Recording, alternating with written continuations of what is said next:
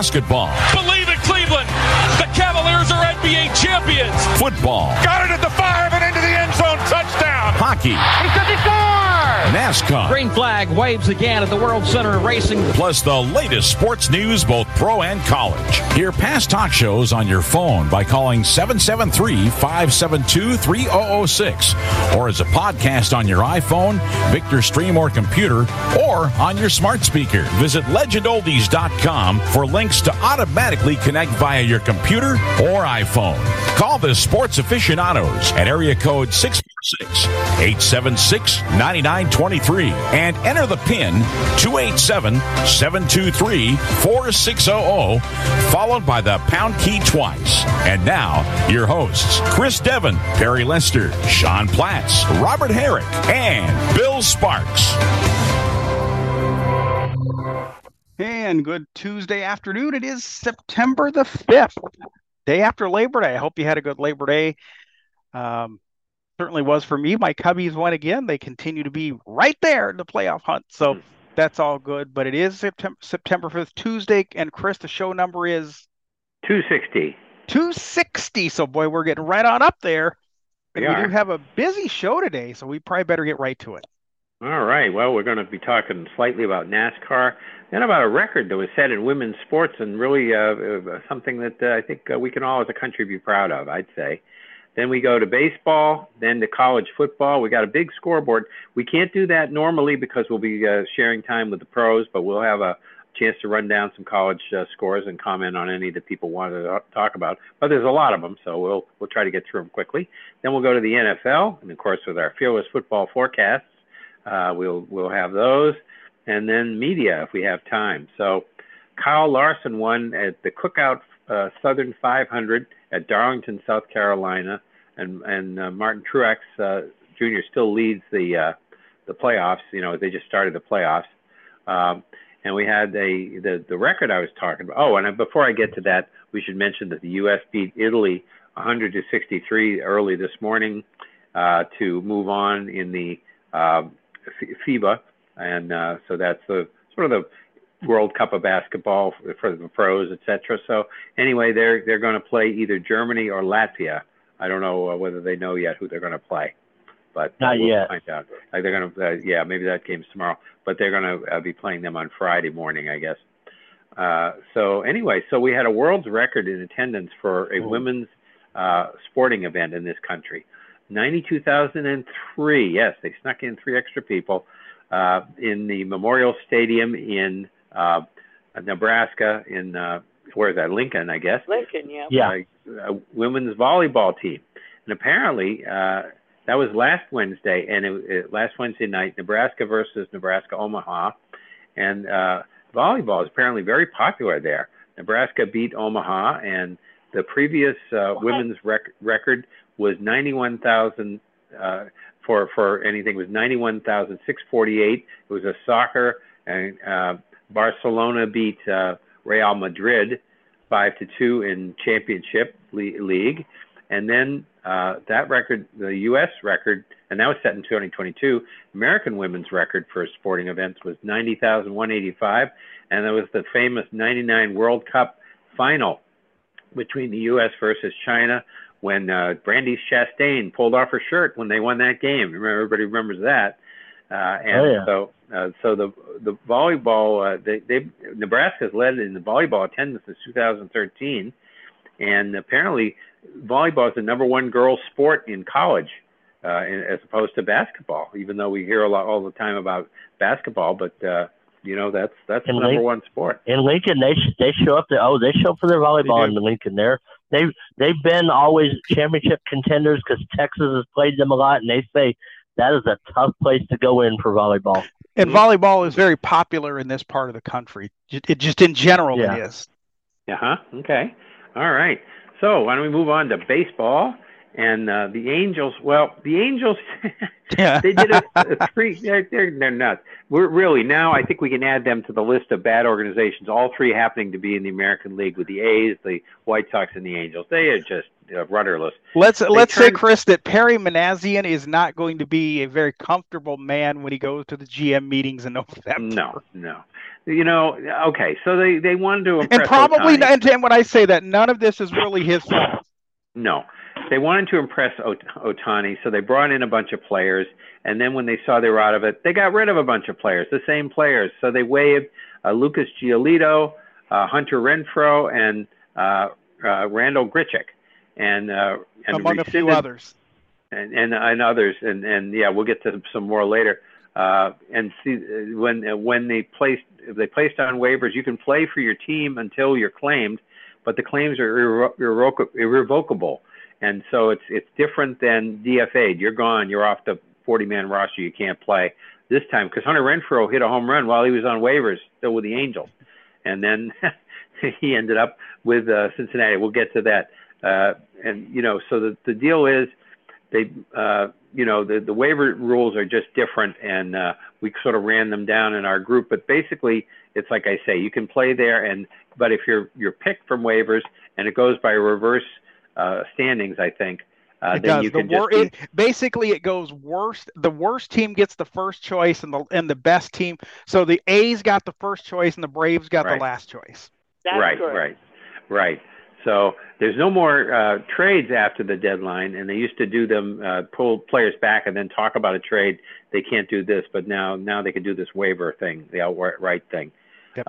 And after that, Chris, the only way now that you can affect your team is if you call up somebody from the minors. You can do that in September, but that's the only way you can impact your team.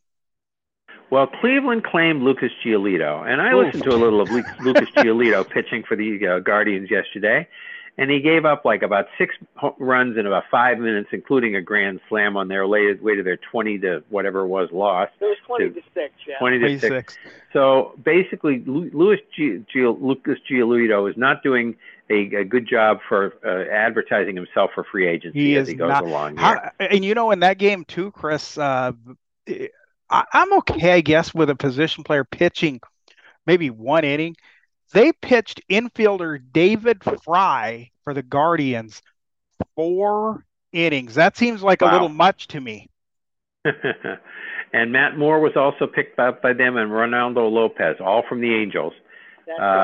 And then we have more of them coming up. But the Cubs called up Shane Green, the pitcher that they picked up from Detroit, and outfielder Alexander Canario, I think. Canario. Yeah. And Shane Green, Shane Green was a free agent, but that's where Shane Green really made his name, was when he pitched for Detroit. And then I think he was also on that 2021 Braves World Series team.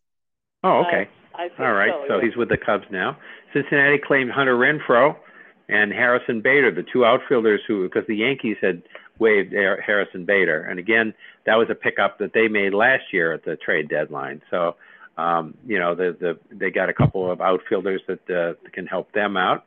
And the Mets waived Carlos Carrasco. There was much rejoicing in Met Nation that he's finally gone because nobody picked him up. No, they didn't. Still with the Mets.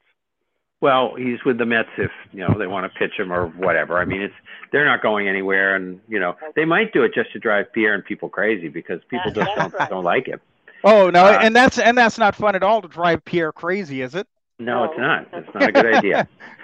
Dominic Leone, reliever, picked up by Seattle from the Angels.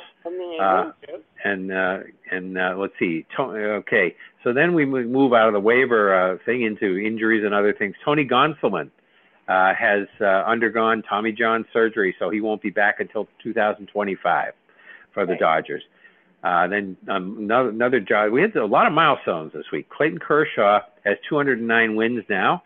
And he tied with Don Drysdale for a second with the Dodgers all-time, and the all-time is Don Sutton, who has 233. So we'll see how that goes. Philadelphia broke the record for home runs hit in August with 59, and maybe for all-time any month, I think, not just August. I think it's for any month with 59 home runs. That's a lot of home runs. And Bryce Harper hit his 300th home run on Wednesday, and Ronald Acuna became the first player ever with 30 homers and 60 steals. And you're going to see that more now with the stealing more prevalent in baseball. You're going to see that a lot more now. But 30 and 60 is amazing.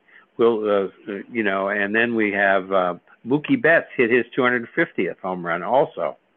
And MLB has announced that rules would be the same as regular season for the playoffs. That means the shift, the clock, the pitch clock, and so forth. Our betting here, because it wasn't totally clear to us, I think because it wasn't changed. So I think the rule changes of this year. But last year, remember, they did not have the automatic runner and extra innings in the playoffs. So we think that they will not this year either. I don't think so, no. Okay. And then we talked a little bit about tiebreakers. And all ties are settled by the tiebreakers. So the head-to-head is the first thing. Now, in the division, that's fine because you play an odd number of games. So that's okay. The second one that they said that doesn't make sense to me was intra-division record. But within the division, you're going to play an odd number of games. They'll have you play that 13th game if there's a tie. They definitely would do that. And then record against opponents within your league would be the third one. So I think what's going to happen, I think, and Perry and I advocate for elimination, not for just settling. Like last year, the Braves and Mets tied for the division, but the Braves won the season series. That's fine. Let the Braves win the division. That's both not teams got into the playoffs anyway. Right. But for eliminations, if you have Cleveland and Minnesota, now Minnesota's up by 6 games, but if they were to tie and they wouldn't get in any other way, then you ought to have a game, but again, it's 7-6. I think even with 7-6 like that, for elimination, whatever the standing, whatever, even if Cleveland was up 7-6 or Minnesota up 7-6 or whatever, I would play an elimination game. Now their argument, Chris, is that the schedule is so condensed, with TV and all. That's their. Yeah. I don't agree with it, but that's their argument. No, they have the November paranoia is what they have. That's correct. And that's what they have. I agree with it. NBA doesn't play 83 games. NFL doesn't play 18. No, but I think actually the NBA now has the play-in. Well, the play-in. Well, they have the play-in, but I'm saying if there were a spot for the play-in, they don't have an 83rd game to get in that play-in game.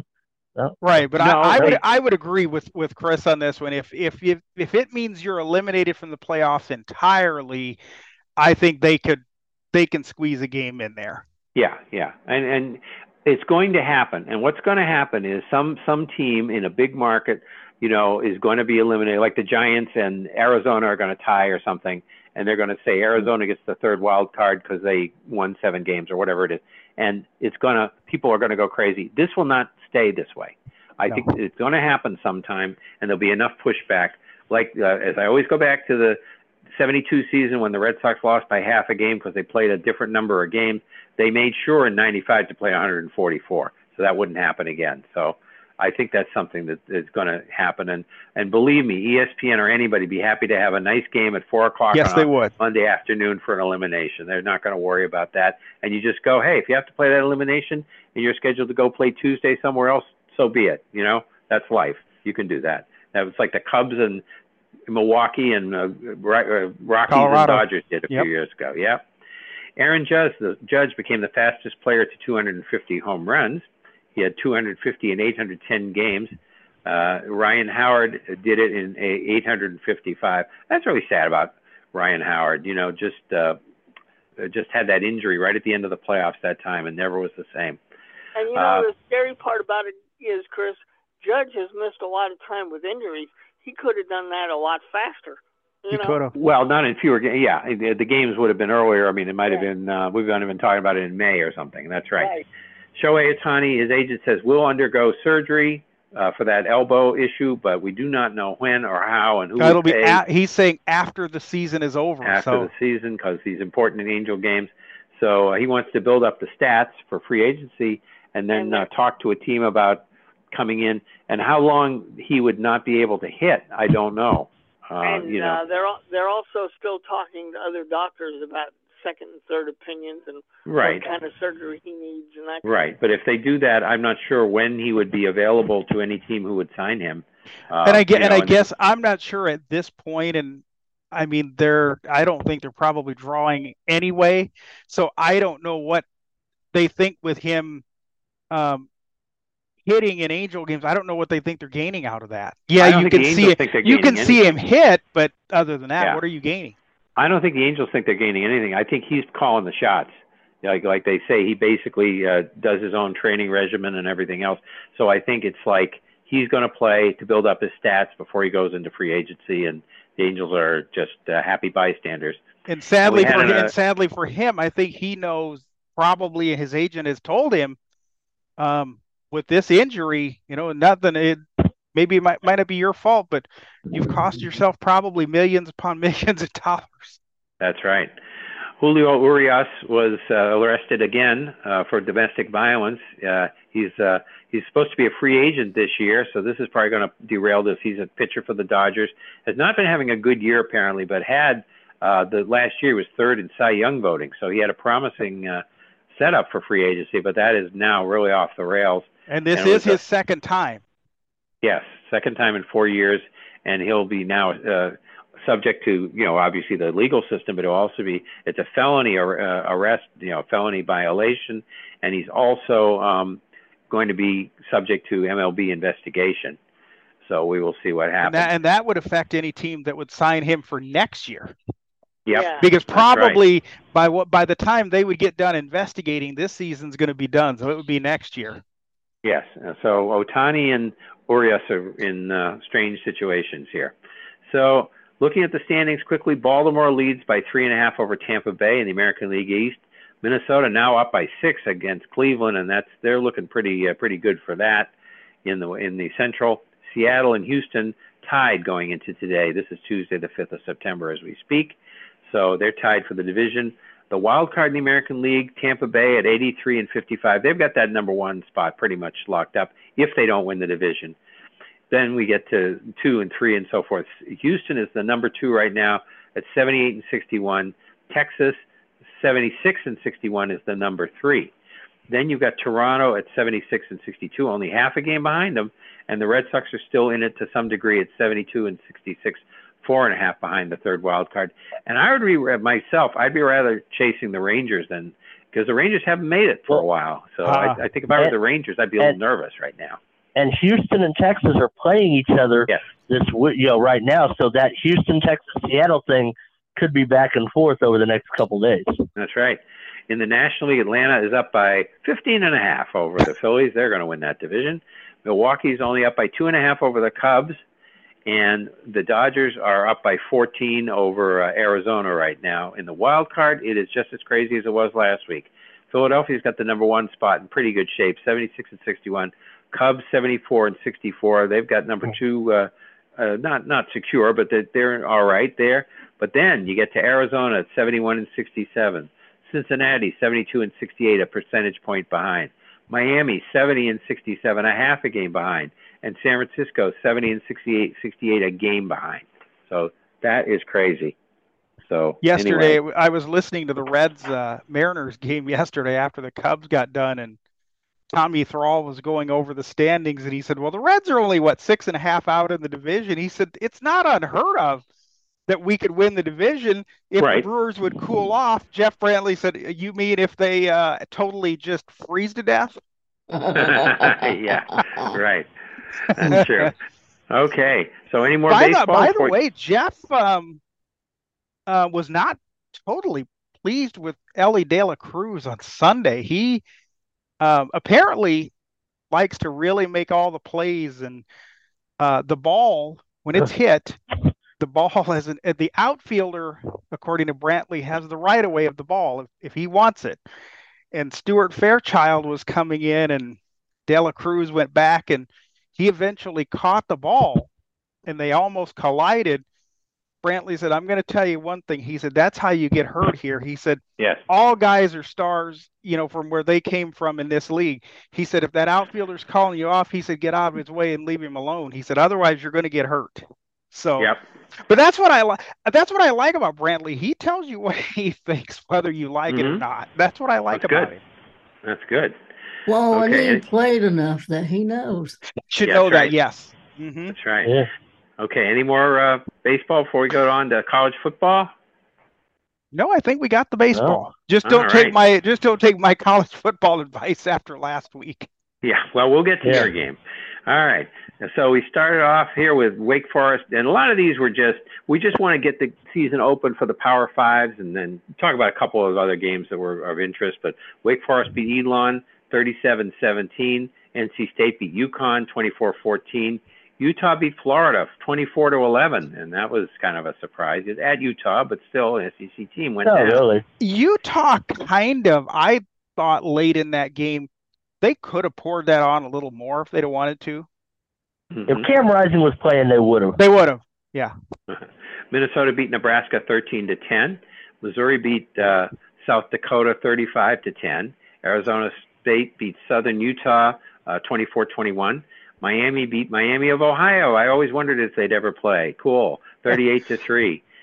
Michigan State over Central Michigan 31-7. Louisville beat Georgia Tech 39-34. Came from behind to do that. That was I listened to some of that. That was a good game. Yeah, it was. Yeah, it was. Kansas over Missouri State 48-17. Stanford beat Hawaii. They may not know what conference when they left Bay Area, they didn't know what conference they were in, but when they got to Hawaii, they found out, and they beat Hawaii 37-24. Iowa beat Utah State 24-14. Any comments on that, Perry? Yes, Iowa fans are still not pleased with that because they had a 14-0 lead like 5 minutes into that game, and you see what they did the rest of the way. Kentucky beat Ball State 44-14. Tennessee beat Virginia 49-13. Northern Illinois beat BC 27-24 in overtime. BC came back from 21-7, tied it up and took the lead, 21-21 to get to overtime. Took the lead in overtime, couldn't score a touchdown. The offense, just a lot of penalties on offense, and they got a lot of work to do. They get to play Holy Cross this coming week, but then Florida State's coming in. That's going to be pretty. Oh boy. Oklahoma beat Arkansas State 73-0. Fresno State beat Purdue. See, some of the big losers, I was saying, BC, you're not supposed to, if you're Purdue, you're not supposed to lose to Fresno State. No, you're not. And they did 39-35. Michigan. Well, Fresno's not bad, though. Fresno's not a bad team in the Mountain West. Fresno's not bad, but if you're a Big Ten team, you're not supposed to lose to them. Yeah. Right. Like BC's not supposed to lose to. That's correct. The teams in that conference either. Michigan beat East Carolina 30-3. SMU beat Louisiana Tech 38-14. Colorado beat TCU in the game of the day. I'd say on Saturday, 45-42.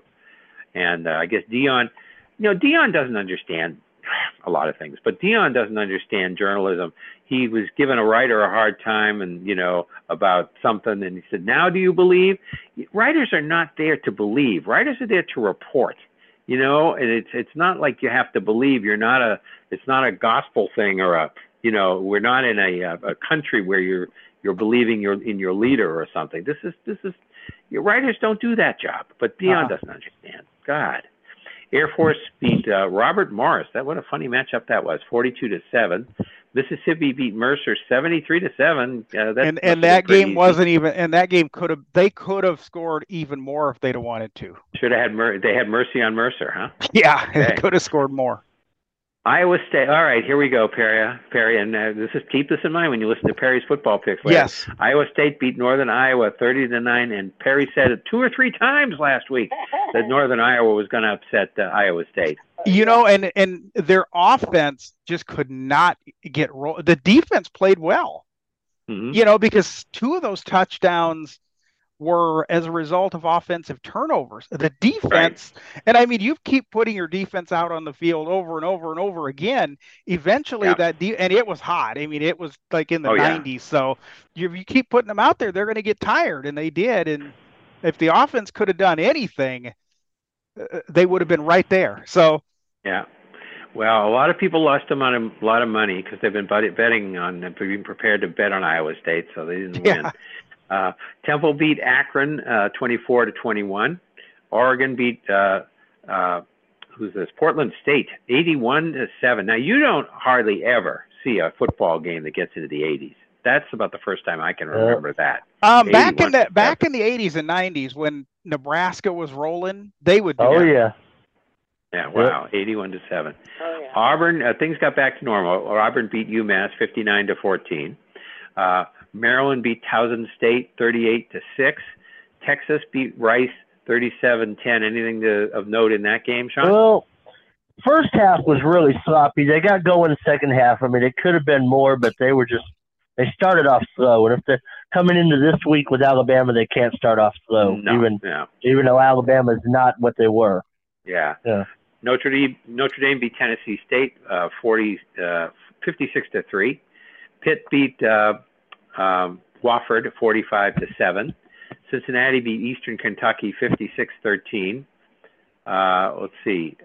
I wrote something down wrong. Oh, Ohio State beat Indiana 23-3, and that's not offense for Indiana, but at least they stayed in the game. Now, Bill or Jennifer, was that game just a little bit closer than you thought it might have been? No, I thought Ohio State would have won that even worse than they did. Yeah. I thought that would too. But we'll get to you, Jamal, in just a second. I thought they would roll over. That's Indiana. What I thought. Yeah. But Wisconsin beat Buffalo 38-17. See, that's what you're supposed to do to the MAC teams, BC. Yep. Washington beat Boise State 56-19. Mississippi State beat Southeast Louisiana 48-7. Anything on that one, Perry? It was pretty much what it seemed like, a blowout. They honored. This was the first time they'd had a football game since Mike Leach passed, so they honored Mike Leach. So you had to know they were going to come out fired after that. Mm-hmm. Arkansas beat Western Carolina 56-13. Cal beat North Texas 58-21. See, they're saying, "Hey, who won? What do you mean you don't want us? Look at what we did." Syracuse beat Colgate 65-0. Georgia beat Tennessee Martin 48-7. USC beat Nevada 66-14. Let's see. Louisiana Monroe beat Army 17-13. I mean, just the sound of the names sounds like it shouldn't be. Well, like Louisiana Monroe's pretty good. They're a pretty good team. They're not in the Sun Belt. They're not bad. Yeah. Yeah. Washington State beat Colorado State 50-24. Houston beat UTSA 17-14. And then there was another upset. We talked about BC, Purdue. Texas State beat Baylor. And what was the score? I've lost that score, but anyway, it's down here. 42-31. The first time Texas State has ever beaten a Power 5 team. It was 42-31. Like I said, first time they've ever done that. So then the question would be, Sean, is Texas State that good, or is Baylor going to be that bad, or somewhere in the middle? I think it's somewhere in the middle. Texas State has a new coach. Baylor, Dave Aranda. You got to remember he had some of Matt Rill's people at first, so that but now getting his own people with Texas State. I mean, for them, like I said, it was one of the biggest upsets ever because they were a 27-point underdog and they won by 11. So I mean, for that was a pretty big upset. Yeah, well, that's true. Okay, then we move on and we have. Let's see. Oklahoma State beat Central Arkansas 27-13. Kansas State beat Southeast Missouri 45-0. Texas A&M beat New Mexico 52-10. Vanderbilt beat Alabama A&M 47-13. Illinois beat Toledo 30-28. That was a good game. That was close. Yeah, Penn State beat West Virginia 38-15. Wyoming beat Texas Tech 35-33. In double overtime. Yeah, wow. Double overtime. North Carolina beat South Carolina 31-17. Alabama beat Mid-Tennessee 56-7. Virginia Tech beat Old Dominion 36-17. Arizona beat Northern Arizona 38-3. UCLA beat Coastal Carolina 27-13. Then we get to Sunday, and Rutgers all over Northwestern 24-7. It wasn't even that close. It wasn't that close. Northwestern couldn't do anything. No, that's really come back. That's going to be a bad team. By the way, Chris, speaking of the Big Ten, we were wondering who the announcers would be for NBC in the Big Ten. It's Noah Eagle and Todd Blackledge. Yes. And then yes, and then okay. They are saying with Nessler and Danielson this year on CBS, they are the Big Ten on CBS. So I wonder if somebody else is doing the SEC games this year. We'll find out. Okay. Oregon State beat San Jose State 42-17. Florida State beat LSU 45-24. They pulled away in the third quarter. Yeah, I'm not surprised. I'm not surprised that Florida State beat them because it was they're both top 10 teams. I'm surprised that they pulled away that bad. I thought it was going to be because you remember last year's game. Last year's game was close, but they pulled away. Biggest upset, biggest loss by a top 5 team at the beginning of the year, tied the Oklahoma 1968 loss. Who I can't remember who they lost. Notre Dame. Yeah, Notre Dame. But speaking of upsets, the next score, it was really an upset. It was because Duke beat Clemson 28-7. You want to leave the league? Okay, go ahead. Goodbye. And here's so they here's stormed the problem. the field. Here's the problem with Clemson, from what I was hearing on the XM College channel today. Clemson has not bought into NIL nor the transfer portal. Nope. And I think you're seeing that start to impact them. And Duke got I haven't seen the whole top 25 yet, but it got Duke into the top 25 at number 21, and that other one got Florida State up to number 4. Right. And the best one, I love, after the game, they're talking to the Duke quarterback, and he hollers out to his professor. He goes, "Hey, Professor Taylor, I know I have a paper due tomorrow, but can I have an extension? I just want to get." So that's cool. So see, at least they wouldn't even have to ask at Miami. They just whatever. Miami do. Well, we have a lot of NFL to get through too, and I want to get Jamal in here before we do that. Rick is here, so Rick will say good. We'll say hi to you before Jamal while Jamal's unmuting himself. How are you doing? Hey, football season greetings, guys. That's right. That's right. We have our fantasy draft on Friday. So Rick is about, and he always says it's the Christmas of one of the Christmases of his year. So he's on about December 22nd mode right now here. Yeah. Glad to have right now back, working Rick. On the third wide receiver for the Houston Texans. So. There you go. We do have a few college notes to do after, just to get the things announced, and then we'll get into the NFL. But we should get Jamal on and see what he has to say. Go ahead, Jamal, and we'll get to him. I want to talk about college football. I listened to CBS Radio on Saturday night. No, last night rather. They were talking about Brian Kelly and the pounding that LSU took at the hands of Florida State, and the host seemed to think that Brian Kelly might be on the verge of being on a hot seat. No, I don't think so yet. No. Florida State's a top 10 team. Top 10 team. He's not on the hot seat. And also, I was surprised about Duke knocking down Clemson, and I must say that I wasn't a big Brian Kelly. Getting back to Brian Kelly, I wasn't a big fan that he's at Notre Dame in the first place. But I'm hoping. But Northwestern, I think they're going to have a lousy season. But Illinois Toledo game, I listened to most of that game, and Toledo was up most of the game by 12 points at one point. So Illinois did good to come back and win that game. Jamal, was Toledo better than people thought? Because most people, I didn't even hear anybody put that game on the board as something that would be close. No, I think Toledo was better. What people thought, they traditionally had a good program in the MAC. And Northern Illinois in the past several years also had a good program in the MAC too, Chris. Yeah, they're both picked to win. They're both and the MAC is the MAC, to be honest, is kind of an underrated. Yeah, I mean you're not going to see it. They're like the Sun Belt. Yeah, you're not going to see them go like beat. You're not going to see them go beat up on the SEC by any means, but no, a little bit unrated.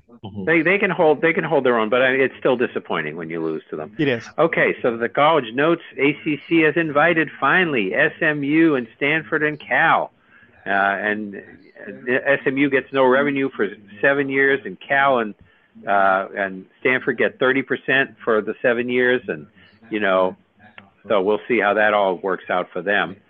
People in the Bay Area, Chris, are not happy with the way the whole situation has worked itself out.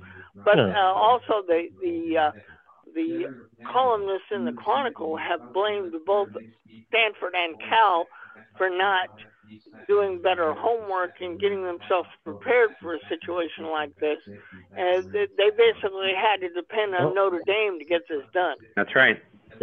They could have gone to the Mountain West, and probably got the same deal, same money-wise, not as good, I don't know if the fans would have liked that so much to be playing teams. They're used to playing bigger teams. I don't know, though, Chris, because I've heard over the past year or two that Cal was even thinking about dropping football. So yeah. Boise State. I mean, those is pretty. Yeah. Well, now because of them being in the ACC, they're not going to drop. They can't now because of all the teams that'll be coming into Berkeley. Right. How about the basketball tournaments? Isn't that going to be interesting? Because now they've been playing 4 games on that first Tuesday. I don't think you can have 18 teams make the basketball tournament, can you? Yeah. No. Aren't you going to have to say 2 teams just don't get to go? Right. I would think so. Yep. I would think so. So, the other thing, too, is this prevents them, if they lose, because the teams that are still discontented are North Carolina, Florida State, and Clemson. Not that they would necessarily have anywhere to go, but they are still kind of grumbling and rumbling. So this the deal doesn't have to be renegotiated if they drop down to 15, unless they drop down to 15. So that's why below 15. Yeah, below 15. Well, so if they go to 15, that'll be all right. I think, Chris, what's going to happen is if one of the North Carolina teams would go, they're going to probably want to, whatever they do, they're going to want to bring the other one with them. Well, I think the whole thing, that is such a rivalry with those 4 teams. I think that the whole state would be up in arms if North Carolina left. I think they'd have a lot of backlash from everybody. I don't think they're really going to do it. Florida State and Clemson would like to get in the SEC, but the SEC says they're happy. So anyway, sometime we're going to have to talk about this NIL because I have a question and we don't have enough time to get into it today, but I'll give it to you guys over the week and you guys could be thinking about it. Okay. SMU, Stanford, and Cal could get more money later on. And so then Colorado, the first Power 5 team to win a season opener as a 20-point underdog since 1997. And so that was the first win on the road, a top 20 team since 2002 for them. And let's see. I think that's about it for. Let me give you a real. Hold on, Sean. Just one final note. Okay. You think Deion made a difference though at Jackson State because they were winning just about every game last year, and the first game without him, they lose 45-13. And actually, I forgot my other note. Chip Kelly. Chip Kelly was complaining that he couldn't get it for UCLA, that he couldn't get his plays in on time. Well, you knew all year that this was going to happen. So, and not all of college football. I can remember college football didn't stop the clock for first downs forever. I mean, it's been maybe 30 years or something that they have. But, that's 35 years, I think. Yeah, that's what I was going to guess. It started it, so, and the game, Sean, you said it went down to, the average was down from about 4 hours to about 317, right? Yeah, 357 to 317 is what the average went down. But anyway, real quick, let me tell you, get a couple games to look forward to this weekend. Of course, Texas Tech and Oregon to see if Texas Tech bounces back. And then Oregon, how they are. You get to see how USC is really tested against Stanford. And you got Notre Dame, North Carolina State to see Notre Dame with the test. Of course, Baylor, do they bounce back? How does Utah do? Cam Rising, I don't think he's coming back. And, of course, the big game of the weekend, Texas at Alabama, 2 top 10 teams playing each other. That's the huge game this weekend. And my Fab 5, these are my top 5 games of this past weekend. This is a new debut feature that we're doing. Louisville, Georgia Tech, I think was number 5. Then I go Texas Tech at Wyoming, double overtime. Wyoming's not a bad team in the Mountain West. Good game. That was number 4. Number 3, Nebraska, Minnesota. Yeah, it was a sleeper, but it was a close game. It could go either way. UTSA, Houston. Houston making their big debut in the Big 12. UTSA moving up to the AAC. They played a competitive game last year. That was my number 2 game. And number 1 top game, of course, was TCU, Colorado. Right. That was the game of the weekend, I think. But now on to the NFL. NFL. So just to, I don't know, Bailey Zappi was cut. Now he's back on the roster or whatever. I don't know if he's going to be the second quarterback or the third quarterback. Apparently there was a loophole. They were talking on Felger and Mass today that Belichick found. It talked about what you had to do with your third quarterback, Rick, but not your second quarterback, about where they would be. So they changed that in the NFL rules. So now I think you have to declare all 3 of them have to be on your roster, however many. What play? How many are in the game day roster? 48 can be dressed, and your third quarterback would be number 49. Okay. Yeah. But they have to, the third quarterback has to be on your 53-man roster. Right, and it had not said the second quarterback. It said the third quarterback did it. The second quarterback wasn't there. So good old Bill went in there, and so the Patriots picked up Matt Corral from Carolina. I guess where's he from? Mississippi. He's a former Ole Miss. Yep, former Ole Miss player. So I couldn't have done a whole lot with Carolina. So we'll see what happens with that. I would think though. He may be a project, but I would certainly think, at least for now, if I were going to have to put my faith in somebody, I would put it in Zappe over him, at least at this point. Yeah. Well, he knows the offense. That's the thing. And any other cut downs that people saw that were kind of strange? This is where Rick would come in. Rick, the Ravens cut the running back Melvin Gordon. I thought he was going to make it, especially with some indecision on how Dobbins was going to be, but they did cut him. Nothing really earth-shaking. Okay. All right. Well, we lost Gil Brandt this week. He died on August 31st at 91 years old. He was born in Milwaukee in 1932. He was an executive with the Rams from 55 through 57, and then scouting for San Francisco 58 and 59. Dallas from 60 through 88. And part of the 2 Super Bowls they won, of course, and he made the Hall of Fame in 2019.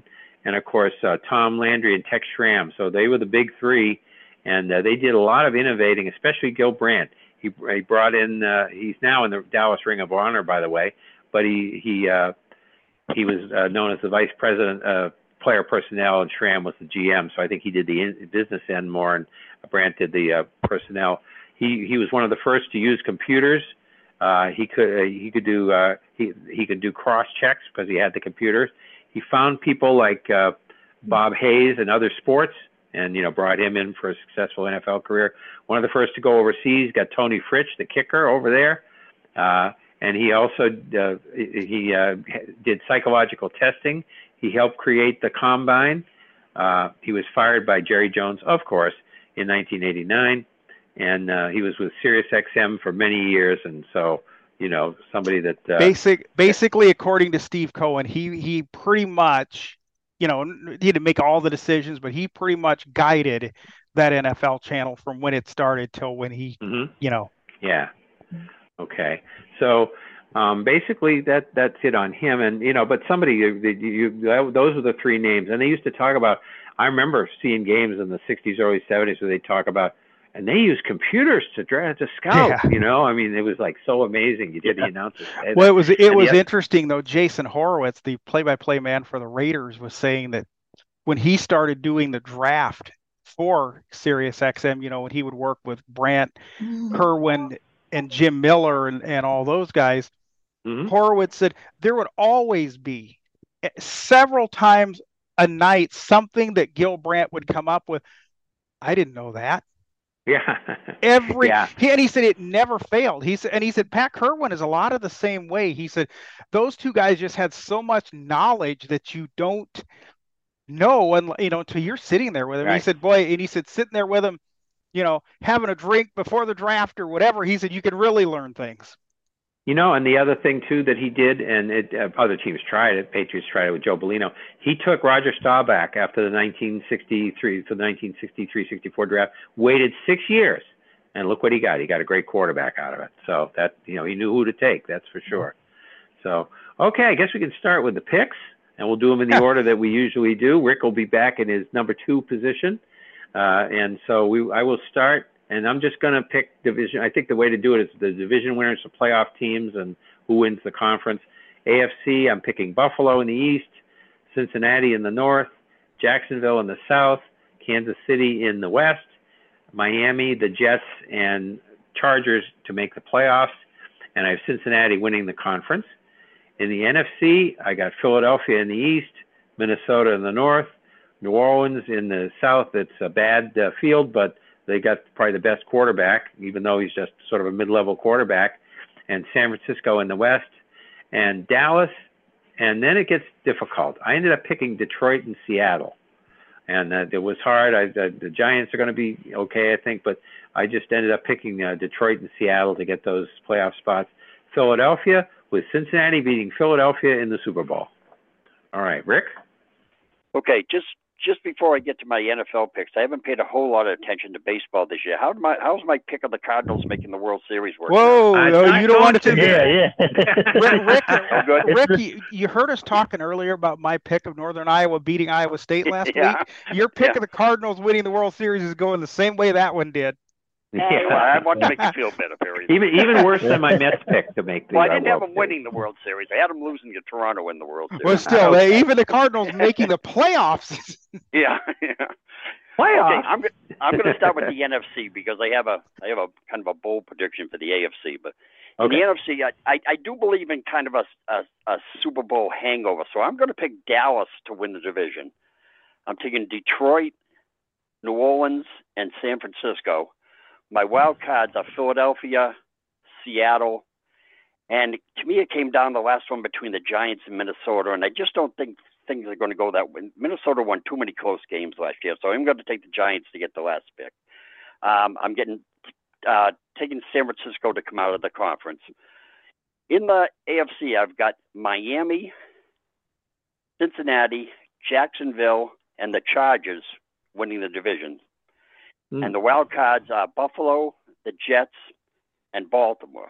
So you may have noticed I have Kansas City not making the playoffs. Wow. But and Rick, you're putting a lot of trust in Brandon Staley. Yeah, I wouldn't. Yeah, I know. That's the nagging part about it. But I like the new offensive coordinator. I think Herbert's going to have a huge year. I'm picking Miami to come out of the conference, and in a repeat of Super Bowl 19, I think it was, San Francisco beats Miami. Okay. Can Tua stay healthy, though? That's the key. That's the key. Okay. Bill. Yeah.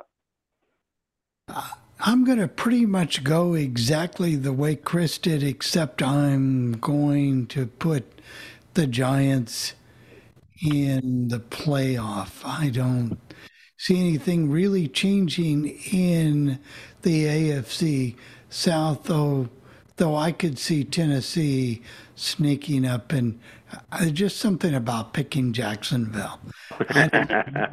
And you're not going to put the Colts in, Bill? I'll put the Colts in when you say the Cubs are going to finish below the Cardinals in the standings. That ain't happening this year. And who are your Super Bowl picks, Bill? The Super Bowl picks this year will be Cincinnati and Philadelphia, and I'm going to go with Philadelphia. Okay. I think we batted out of order. I think it was Perry's turn, but that's okay. Sorry about that. Sorry. Okay, well, I was one that called on you, Bill. So that's right. Buffalo's going to win the East, Cincinnati the North, Jacksonville, and I guess until somebody dethrones them, I got to go with the Chiefs. And I think the wild cards, Miami, Baltimore, and Tennessee. I think Tennessee sneaks in. Okay. But I think Buffalo is going to come out of that and get to the Super Bowl in the AFC. Now in the NFC, the East, I'm going to go Dallas. I think finally they get over the hump with the Eagles, but the Eagles will get a wild card. The North, that's the head scratcher, but I'm going to go with the Lions, believe it or not. The Saints in the South, 49ers in the West. And I think Seattle gets a wild card. I think Philadelphia gets a wild card. And the Giants get a wild card. But in the end, it's going to be the 49ers going to the Super Bowl. My brother will be happy because I will pick the 49ers to win that Super Bowl. Okay. All right. Let's see. Where are we? Sean?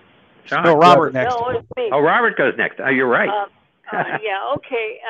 In the East, I'm going to take the Giants.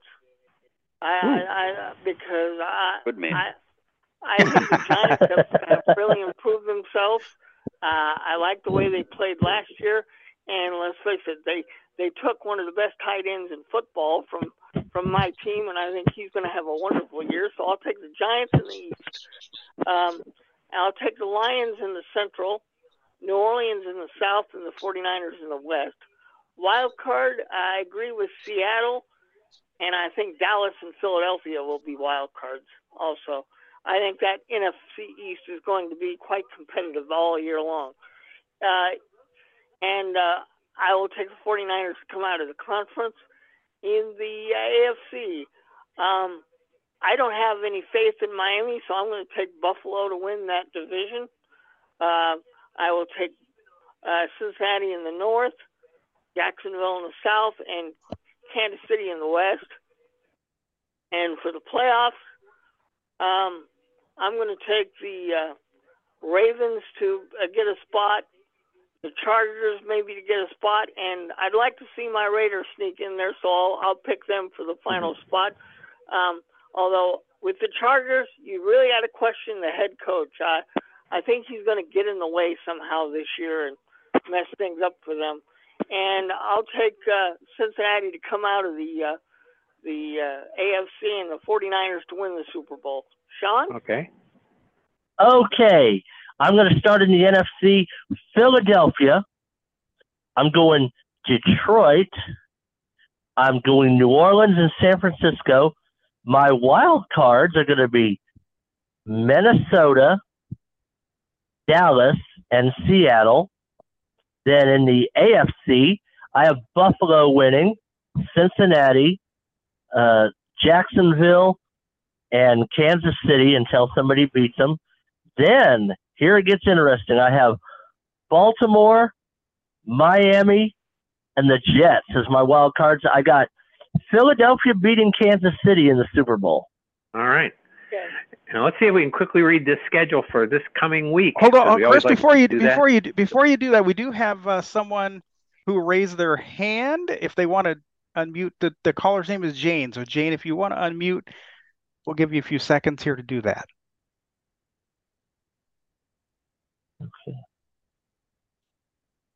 Okay, Chris, go ahead and we'll come back. All right, let's do this. Yeah, because we have, starting off Thursday night, September 7th, only 2 days away, Detroit at Kansas City, 8:20 p.m. NBC. That's a much better football game than a baseball game. And Sunday by the the way, 10th. in practice today, Kelsey hyperextended his knee. He may not be there tomorrow. Yes. That's right. Now, note that the networks you just have to listen to the schedule or read it because they're going to change from time to time. Mostly it's going to be AFC and CBS and NFC and Fox, but not always. Carolina, Atlanta, 1 p.m. on Fox, of course, all times Eastern. Cincinnati at Cleveland, 1 p.m. on CBS. Jacksonville at Indianapolis, 1 p.m. on Fox. See that? Tampa Bay at Minnesota, 1 p.m. on CBS. Tennessee at New Orleans, 1 p.m. on CBS. San Francisco at Pittsburgh, 1 p.m. on Fox. We then have, almost done, halfway through, Arizona at Washington, 1 p.m. on Fox. Houston at Baltimore, 1 p.m. on CBS. Green Bay at Chicago. And both networks have double headers because it's the first week. They do that the last week too. Green Bay at Chicago, 4:25 on Fox. Las Vegas at Denver, 4:25 on CBS. Philadelphia at the Patriots, Tom Brady being honored, 4:25 p.m. on CBS. Miami at the Chargers, 4:25 p.m. on CBS. The Rams are at Seattle, 4:25 on Fox. Dallas at the Giants, the first Sunday night game, 8:20 p.m. And the Monday night game, only one this year, no doubleheader. Buffalo at the Jets, so the debut of Aaron Rodgers, 8:15 p.m. And it's going to be on ESPN, ABC, and ESPN Plus. So I guess the Manning Show will be on that. So there you go. That's a good first week of action. Yes, and we will have all of it covered for you next week. Robert, if you can do it in about 30 seconds, give me the Hard Knocks story you wanted to get to. Give me about 30 seconds. Honestly, Hard Knocks was a waste of time this year. The Jets did not cooperate with them. Tonight will be the final episode, and normally tonight would be the highlight because this is when you see the people cut players and how they handle it and stuff like that. But the Jets have been awful to work with for NFL Films and HBO this year. They have not cooperated at all, plain and simple. Well, I think that's going to do it. So we will see you back here next week. We'll talk about week 1 and all that. So until then, we'll see you next week. Book Talks next.